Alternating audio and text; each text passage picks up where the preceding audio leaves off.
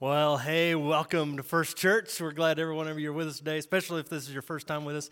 And if you are joining us online, we're glad you're part of our online community. If you're in the house with me right now, would you welcome all of our online community with us right now? Woo! Glad you're here, all right? Hey, today, as you've already heard, this is our what we call our Outreach Sunday, where we take a moment to celebrate really what God has been doing through our global partners, as well as just raise an awareness of what God has been doing. And sometimes people don't realize just how many global partners we have out there, missionaries that we have out in the field that are serving, that we support and that we come alongside of. And so this gives us an opportunity to do that and opportunity to celebrate that and tell some of the stories. And so this is a good Sunday to be with us today. We're glad that you're here. And so we figured probably one of the best ways that we can celebrate what God's doing and hear about what God's been doing is actually have one of our partners come up and share with you. And so we've invited Rod Pennington to come with us and join with us today. So I'm going to ask Rod to come up on stage. If you're here, welcome him to the stage with us. And we're going to have a little time of interview and just find out a little bit more about Rod. Now, Rod is he's one of our homegrown, all right? And graduated in 97. I know. I got razzed. I said the wrong year in the last service. So don't ask me years. Don't ask me my children's birth dates. You're getting old, dude. So it's good to have you and your whole family here with us. So I know many people know your family because you longtime part of a Wasso community, and your wife Amanda, maiden name McCullough. So if you know Sam and Denise, many of you know them. And so why don't you give us a family update? Yeah, my wife and my children are over here. If you guys want to stand up and say hi. This is the family. That's the kiddos. We got 4 kids. We're doing well, all things considering, with the COVID situation out in Colorado where we live right now, as well as the years and seeing my daughter and what she's done with Turner syndrome and how she's overcome so many obstacles in her life and the support that we've been given. We're fortunate. We're blessed. God is good, too good in some ways to us. So we're just grateful. Cool. Yeah. Good. Well, you do have a lovely family. It's cool to see how they've grown up, looking good. So let's talk about your ministry that you're a part of, OMF, which stands for Overseas Missionary Fellowship. Okay, so why don't you share with the church here just what do they do? What's that organization a part of, and what's your role there? What are you specifically doing there? Yeah, so OMF has a long history dating well over 150 years. All the way back to a young British man named James Hudson Taylor, who, when he was young, he had this passion for the Chinese when he heard that they didn't have the gospel, grew up, struggled through, obviously, his Christian faith at times, and then when he came around to it, he just really knew that his calling in life was to bring the gospel to China.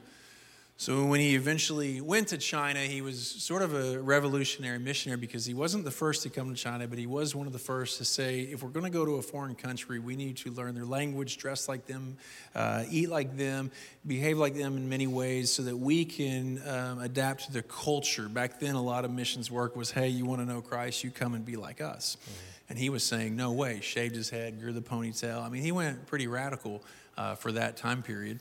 And because it was what he was doing, he was persecuted by the church itself. They thought he kind of was insane in some ways.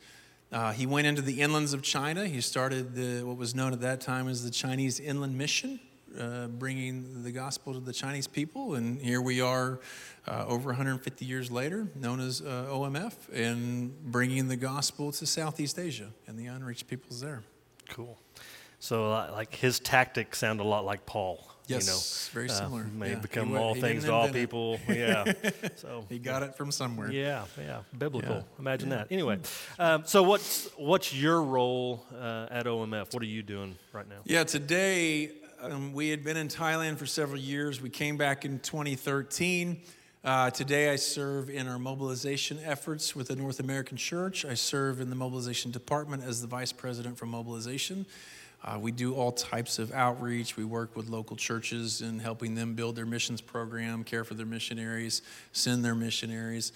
We're traveling a lot. Well, we were at one point traveling, speaking at conferences, doing conferences, teaching on college campuses, all these things. Though COVID, as we all are well aware of, has shut some of that down a bit. But yeah, so doing mobilization for the next generation to go and reach the unreached peoples of East Asia. Yeah. Yeah. So, yeah, like you mentioned, I know on a normal year, you're on those college campuses and you're out recruiting and everything. So, in spite of everything that you're dealing with right now and being totally online and everything, what do you see? What have you been seeing God doing as far as you recruit, as you raise up more missionaries? Yeah. What is God doing in the midst of COVID? It's a question that's asked quite a lot. My awareness of God's interaction within humanity and all of creation goes all the way back to Youthquake. The time that we did the stress day, you walk to the top of a mountain, a horrible hike to the top of a mountain, and then Derek knows. You do know because you were there when this happened. And I was out. If you make it to the top of the mountain, you go out and you sit on your own and you just have this moment. And my moment was just an eye-opening experience of just lifting up my head and realizing there's just no way this is by chance. This just didn't happen. And that there is something greater out there. And I gave my life to Christ in that moment, came down, that guy over there baptized me. It was just a life-changing experience. I have a friend who's up in Canada, and he's a songwriter, and one of his songs, one of the lines to his songs is, "Sometimes I forget to look up." And the song is about living life with your head down to the ground, just grinding away at life. And in that grind, it can be often a dark place because you just forget to take the moments in life to pause, lift your head up and look around and see God and all the things around us. In the sunrise and the sunset and the flowers in the spring and the new birth and humanity and the kindness that we see here and there and the opportunities that we get to engage and love others. And so I'm not great at it, but I do try to live by that, to take those times. This is why I love being out in nature, for one thing. Lifting my head up, looking around and realizing God never left us. And he never will leave us. He has us here for a purpose and a reason, and we need to engage in that. And if you just take that moment to pause and look around you, you'll see God and how he's interacting in the air that we have and everything. And it's a beautiful thing. And that extends globally. When you're in my line of work, where I work now with seeing a new generation come and say, basically, here I am, Lord, send me. And you're going, do you really understand what you're stepping out into? The hardships about what you're about to do. You're leaving everything you've ever known to go somewhere where even the youngest child of the country you're going to live in knows way more than you and can survive much easier than you. And that's going to be a process that's going to take years. And they do it. And it's amazing. It's a miracle. Missionaries are still going. There's still a willingness to do it. God is moving in incredible ways throughout the world. Yeah. And we just need to raise our head up and look around and recognize it more often than we typically do. Yeah, you just mentioned that God's still raising up missionaries in spite of all the craziness. So this year, you had mentioned how many you've raised up or you've been seeing going out or preparing to go out. What are those numbers? Remind me what that. So when COVID hit, obviously, there's this kind of a panic. Nobody knows what's going to happen in the church, what's going to happen in sending workers. Are people going to become disengaged? Everything's going to become inward focus. The outward global focus is going to lose off. It hasn't for us, by God's grace. It's been an interesting thing because even up to this point today, when we had thought, well, maybe we're not going to see a lot of people come around and say, I think God's leading me in this direction. It's been actually the opposite. We're working with over 300 people right now that are saying, I think this may be where God is leading me, to full-time missions. That's unbelievable Now, will they all go? No, they won't all go. But the fact that we have that many people still saying, I believe God's calling me to potentially do this, and I will walk with you and see where that goes. That's amazing. Amen, right? Yeah, we currently have right now 50 people, new workers, in the process of doing their partnership development to raise their support that when the borders open, they'll be able to go again. Part of it is like there's this hope that maybe in this moment, God's raising up an army that when the borders open back up, because where we serve, a lot of places you still can't go, that there's going to be this flood of new workers that are going to go and do an amazing work. So, wow. God's good. Pretty awesome.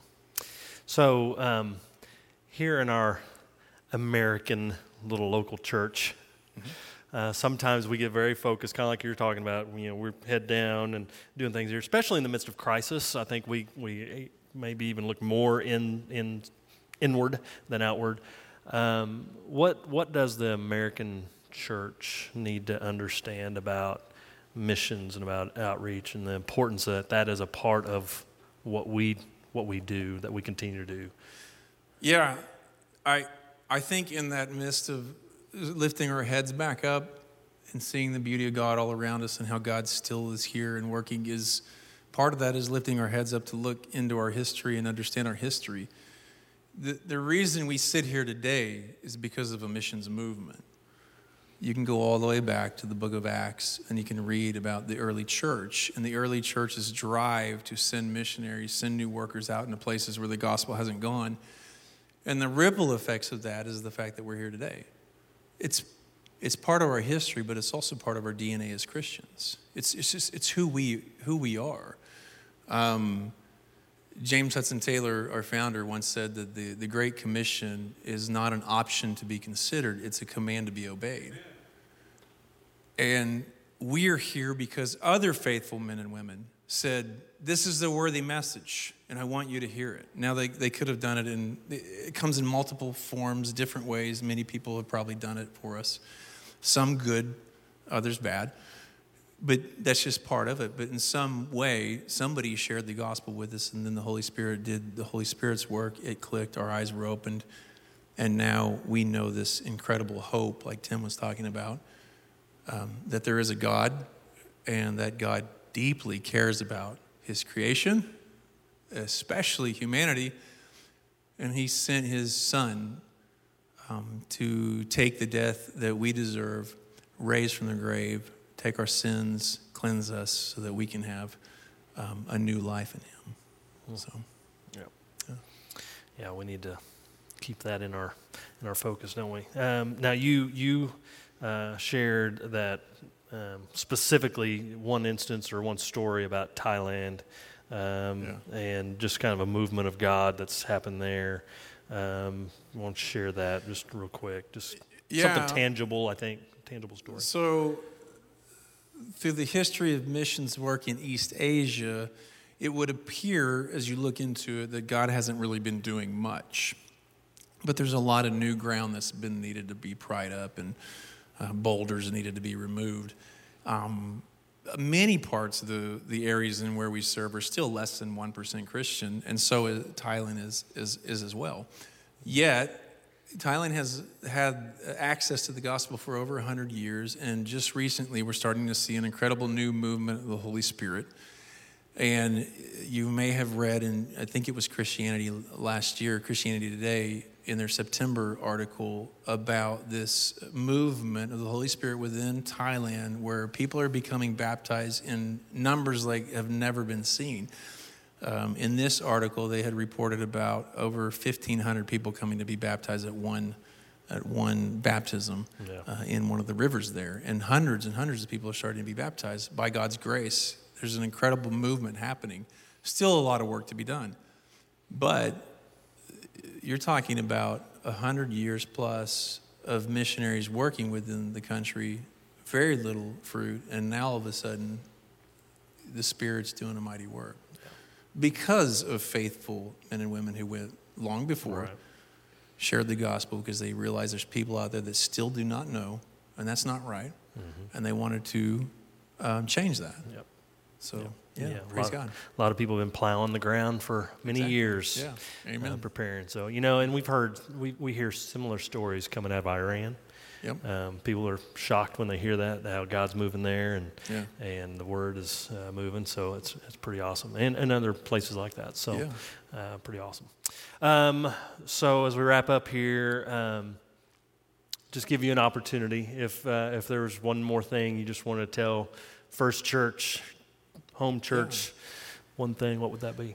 Yeah, it's just thank you.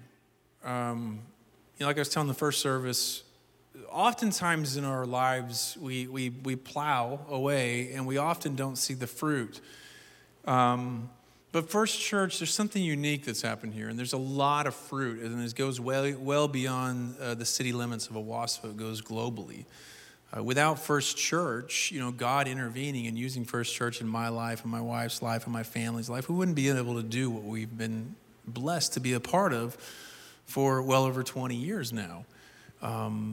You go out into the hallways and you see all these missionaries and their tables and the things that are going on. This is First Churches. This is your interaction well beyond your own city limits. You're reaching out where the needs are, and just thank you for that. We were talking to the first service that old song, "Thank You for Giving to the Lord." Would you sing that for us? Tim, where's Tim? Don't ask me to sing it. But there's that old song where the individual passes on, goes to heaven, and all of a sudden, his whole life, he didn't really see much fruit, and all of a sudden, in heaven, there's like this line of people coming and saying, "Thank you for giving to the Lord, thank you for giving to the Lord." Beautiful song. Tim, you should sing it. It'd be good. It's a beautiful song because this is what's happening here oftentimes when we don't see it. First Church, there's going to be a massive line of people saying thank you. Thank you for giving to the Lord, because I was a life that was changed. So awesome. Yeah.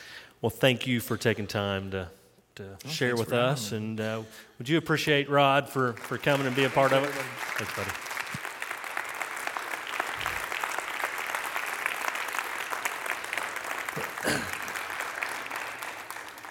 Rod and his family have had a tremendous ministry, not only in Thailand, as he talked about, but in Canada before then. And now I love that he's one who's raising up the next generation and pouring into them. And I know that he's going to continue to have a huge impact just in his own life, through his own family and own ministry. So we appreciate them being able to share with us today.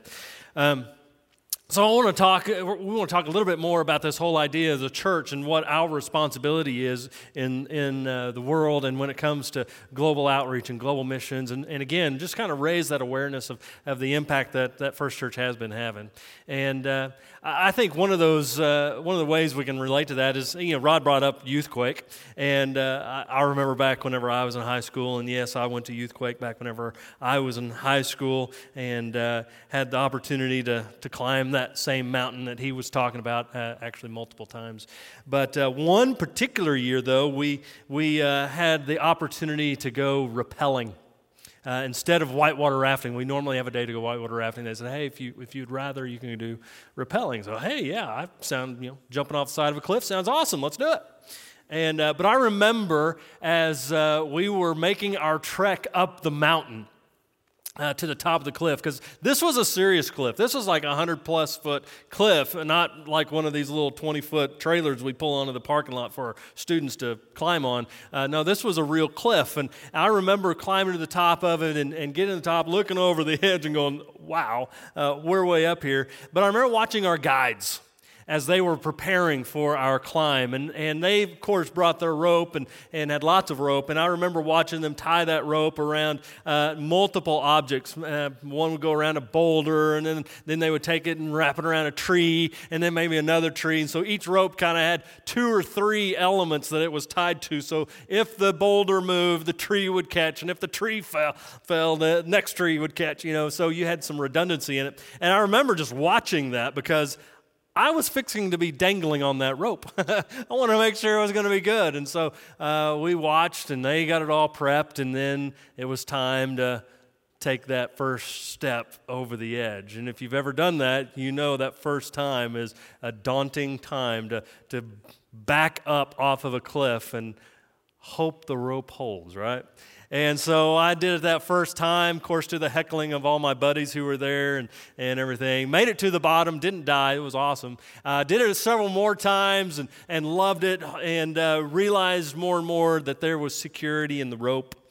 And matter of fact, the last time I went down, I went Aussie style, if you know what that is. That's face first over the edge of the cliff, and that was fun, and made it to the bottom, survived again, all because the rope was there. And if we can think about what it might be like for a missionary, one of our global partners who steps off of that cliff for the first time, goes into another land, another culture for the first time, leaving behind family, leaving behind friends, leaving behind their church, and stepping off into an area for the very first time, that's a daunting step to take. And I think they want to know that they've got the rope to hold on to. It was William Carey back in 1792, missionary to India. Matter of fact, before, in his time there in the 1700s, it was a time where the church many leaders in the church said, you know what, the church doesn't have a responsibility in missions. That was something that the apostles did. We don't need to be about that. Well, William Carey, reading God's word, said, no. We have a responsibility. And so he took that step to go into India. Now, he had a friend by the name of Andrew Fuller back here in the States and said, hey, I will go, but I need you to have my back. Matter of fact, his quote that he said is, I will go down into the pit if you will hold the ropes. And so William Carey, knowing that his friend Andrew Fuller was holding the ropes, took that step to go into India, to a very unreached area, and took the gospel and had a tremendous impact. Matter of fact, the impact that he had then continues to resonate today through various missions organizations. Because he was willing to take the step because he knew that somebody was holding the rope. We as a church need to understand that as a local church, we have a responsibility to hold the rope. To hold the rope for our global partners who have stepped into the world to take the gospel, to go into places of darkness, to shine God's light into those places. That is our responsibility. The local church has a global responsibility to hold the rope. And so today we want to unpack that a little bit. What does it mean for us to hold the rope?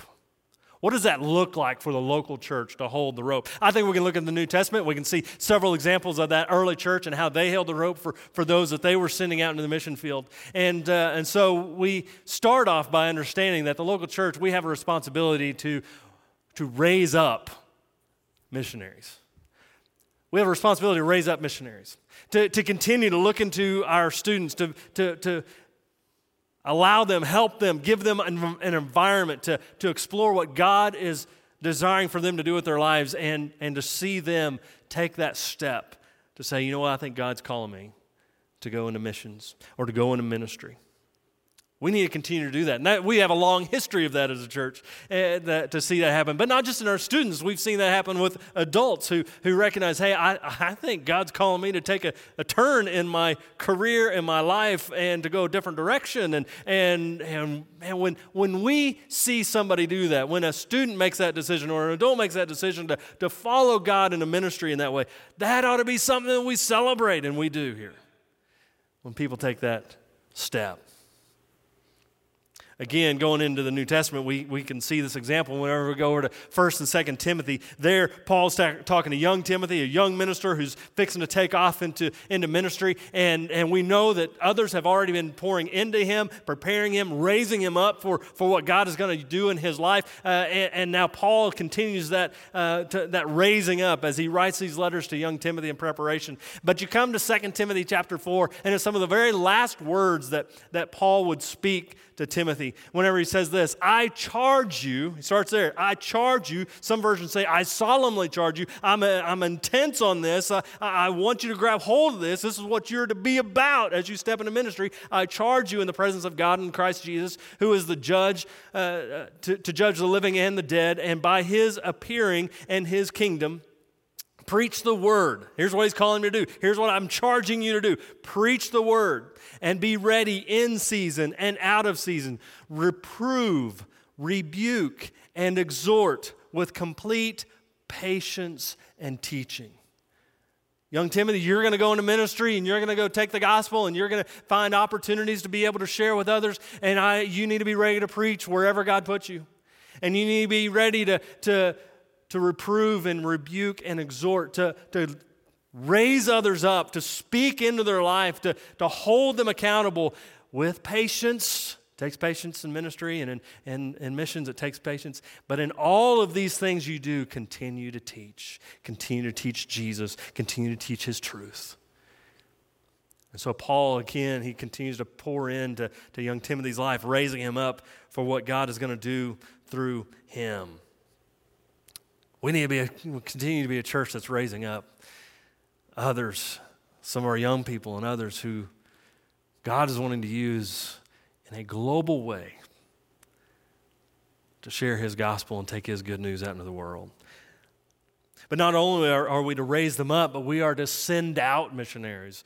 Not just keep them here. Sometimes it's fun to raise them up and keep them on our team here and serving here. We love seeing that. But we also have to recognize the responsibility to send them out when God calls them to go. We need to celebrate that and send them. We need to be that kind of a church that is sending them out to wherever God might lead them to go. We see that over in Acts chapter 13. Whenever we see the beginning of that chapter that the church is gathered, they're in a worship service, kind of like what we've had here this morning, and somehow, some way, God has impressed it upon the church that Barnabas and Paul are supposed to leave, supposed to be sent out to go on a missionary journey. We don't know what that looked like. We don't know if the audible voice of God spoke to the church, but in one way or another, it was impressed upon them, hey, send these guys out. And you come to verse 3 there in Acts chapter 13, it says this, then after fasting and praying, I believe there's some time transpiring here, after fasting and praying, they laid their hands on them and sent them off. There it is. The church sent them off. And we're to be that kind of a church. When God raises up somebody and says, hey, I'm sending them somewhere, we need to be a church that's ready to send them off. Yeah, we're here. Let's send you out. We've raised you up. Let's send you out to do what God's calling you to do. We see that happen in the early church. We continue to see that happen here today. Not only do we raise them up, not only do we send them out, we're not done yet. Now we are responsible to meet the needs of missionaries. Because needs arise, you know. And that can look like a lot of things. That can look like a weekly, monthly salary. That can look like taking care of specific needs, emergencies that might arise out on the field. We need to be a church that meets the needs of missionaries. We see this over in Philippians chapter 4 there where Paul is writing to the church in Philippi. And he has he's got a soft place in his heart for the church in Philippi. But he says this in verses 15 and 16. He says, and you Philippians yourselves know that in the beginning of the gospel, when I left Macedonia, no church entered into partnership with me in giving and receiving except only you. See why he's got a soft spot in his heart for them? Because no other church was doing it. Only the Philippian church was willing to step into partnership with him to meet his needs. But he goes on. Except only you, even in Thessalonica, you sent me help for my needs once and again. It wasn't the first time that they sent him help. He says, once again, you did it. You've been there for me before. Now you've been there for me again. And he's appreciating that church and loves this church because they're supporting him and honoring him in that way. A little bit of what you heard Rod say as he described First Church for he and his family. We need to be a church that continues to meet the needs of our missionaries, our global partners as we send them out. Not just send them out there and say, good luck. Hope everything works out. No, we want to be involved in their ministries. We want to be engaged in their ministries, and we want to support their ministries however we can. That's just one more way we can hold the rope. One example of that in this past year was the Rileys, Jim and Terry Riley. You might remember if you were here last year at our Outreach Sunday, Terry Riley was here with us, and I got to interview her and hear about what they were doing in Honduras. That's where their ministry is. They've been there for many years. But this past year, they had a need pop up, really an emergency. They needed a new vehicle.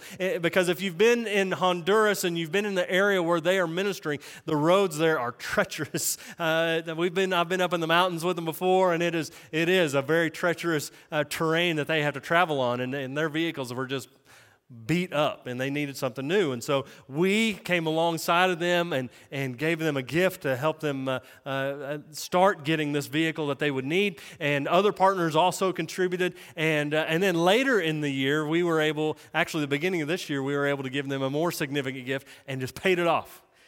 So they could have this vehicle, this Land Cruiser that they needed. There's a picture of it there. You can see that they could use to be able to continue to spread the gospel. Now, what they didn't know whenever they asked for this vehicle is that, number one, there would be a global pandemic come along, and then number two, that they would be hit by 2 hurricanes within 2 weeks of each other. And so this vehicle became an important part of their ministry as they began to use it to, as you can see here, loading up all kinds of food that they would then take out into the mountains and out into the areas that were in desperate need of food. Matter of fact, that food was purchased through First Church. All right, as we contributed. There's one of the roads that they travel on. That's a pretty typical road. All right, not blacktop like we have around here, but they would go out into the mountains and share that food, take that food to these families that so desperately need it. And you know what they took with them whenever they took the food? The gospel. They continue to share the love of Jesus with everybody they came in contact with.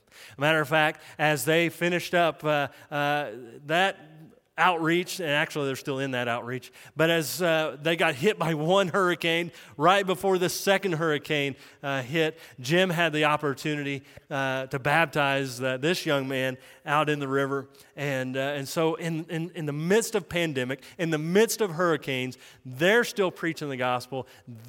God is still changing lives. And we're a part of that because we continue to meet needs.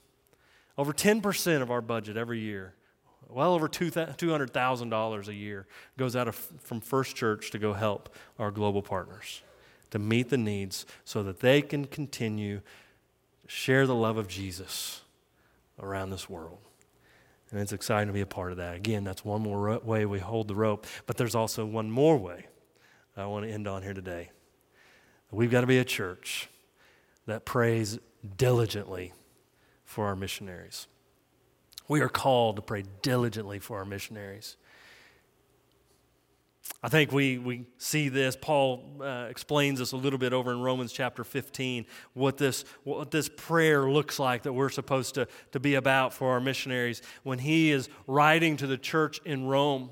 This church that he so desperately wanted to go to, wanted to be a part of. He knew that where he was at, he was in Corinth most likely at the time of the writing of this, and he knew he was heading to Jerusalem. It had already been revealed to him that when he gets to Jerusalem, he's going to be bound and he's going to be imprisoned. And so he's discouraged, he's in need, and here's his here's what he has to say to those in Rome when he says this in verse 30 of Romans 15. I appeal to you. All right? I appeal to you, strong word. Brothers, by our Lord Jesus Christ and by the love of the Spirit, to strive together with me in your prayers to God on my behalf, that I may be delivered from the unbelievers in Judea, and that my service for Jerusalem may be acceptable to the saints, so that by God's will I may come to you with joy and be refreshed in your company. He says there, strive together with me. Other versions say, join with me in the struggle. Literally, it means fight alongside of me. We need to be a church that is willing to fight on our knees for our global partners. That we be willing to pray for them, ongoing prayer, not just one time of year when we have Outreach Sunday, but that would be a part of our regular prayer as a church, as church partners, as we each one partner with them, we want to be praying for them. That's why when you came in today, you should have found prayer cards in your seat or around your seat. And here's what I'm encouraging you to do. Take those with you.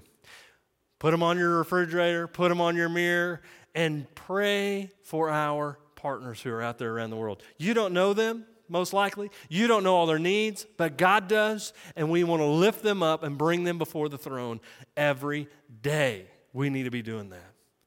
So I ask you to pray for them. If you're online with us today and you go to our online hub, there you'll find a link where you can get a PDF version of this and download that, and you can have that and pray for them.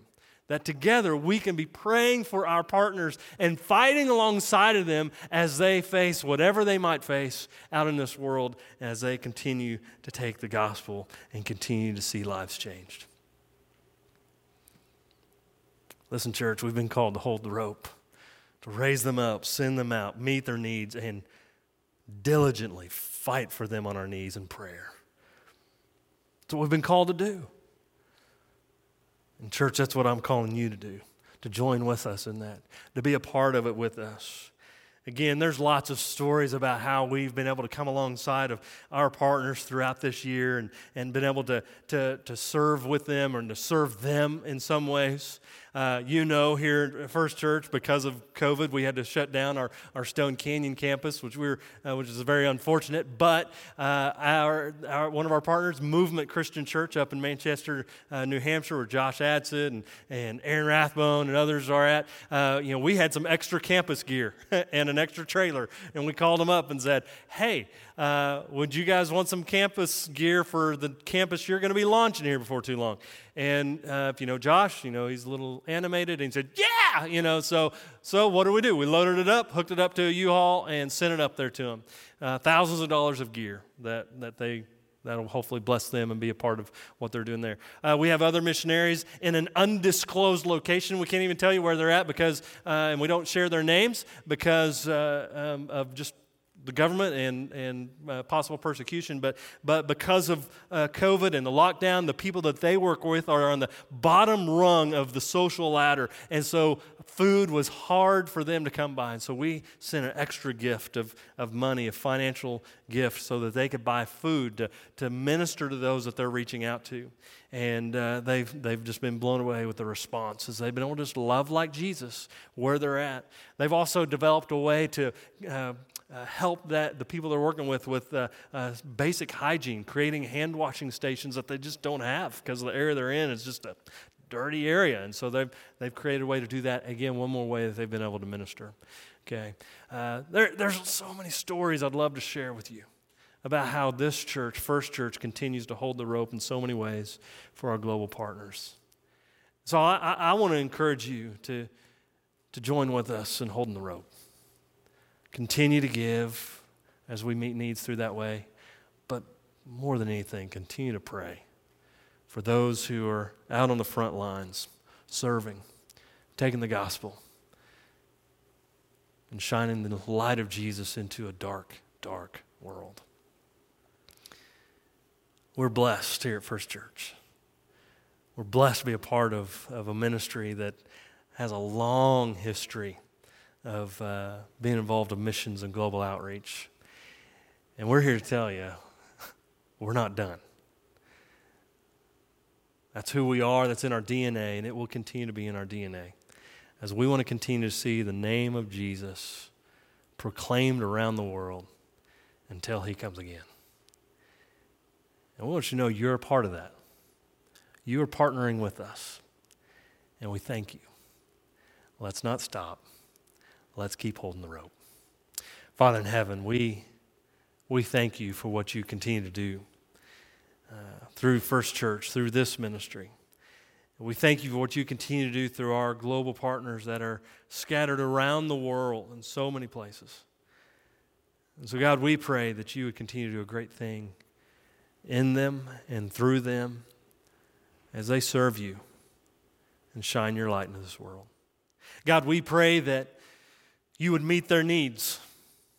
God, as they face all kinds of challenges and all kinds of obstacles in this world, God, may you clear a path May you provide for them. May you bless them. May your hand be upon them. May your Spirit move in them and through them as they take your gospel message into this world. And God, we thank you for allowing us to be a part of it, a part of what you're doing, not just here in Owasso. We thank you for what you're doing here. But God, we thank you that we get to be a part of your global mission of building your kingdom and changing the world. God, we love you. It's in Jesus' name we pray. Amen.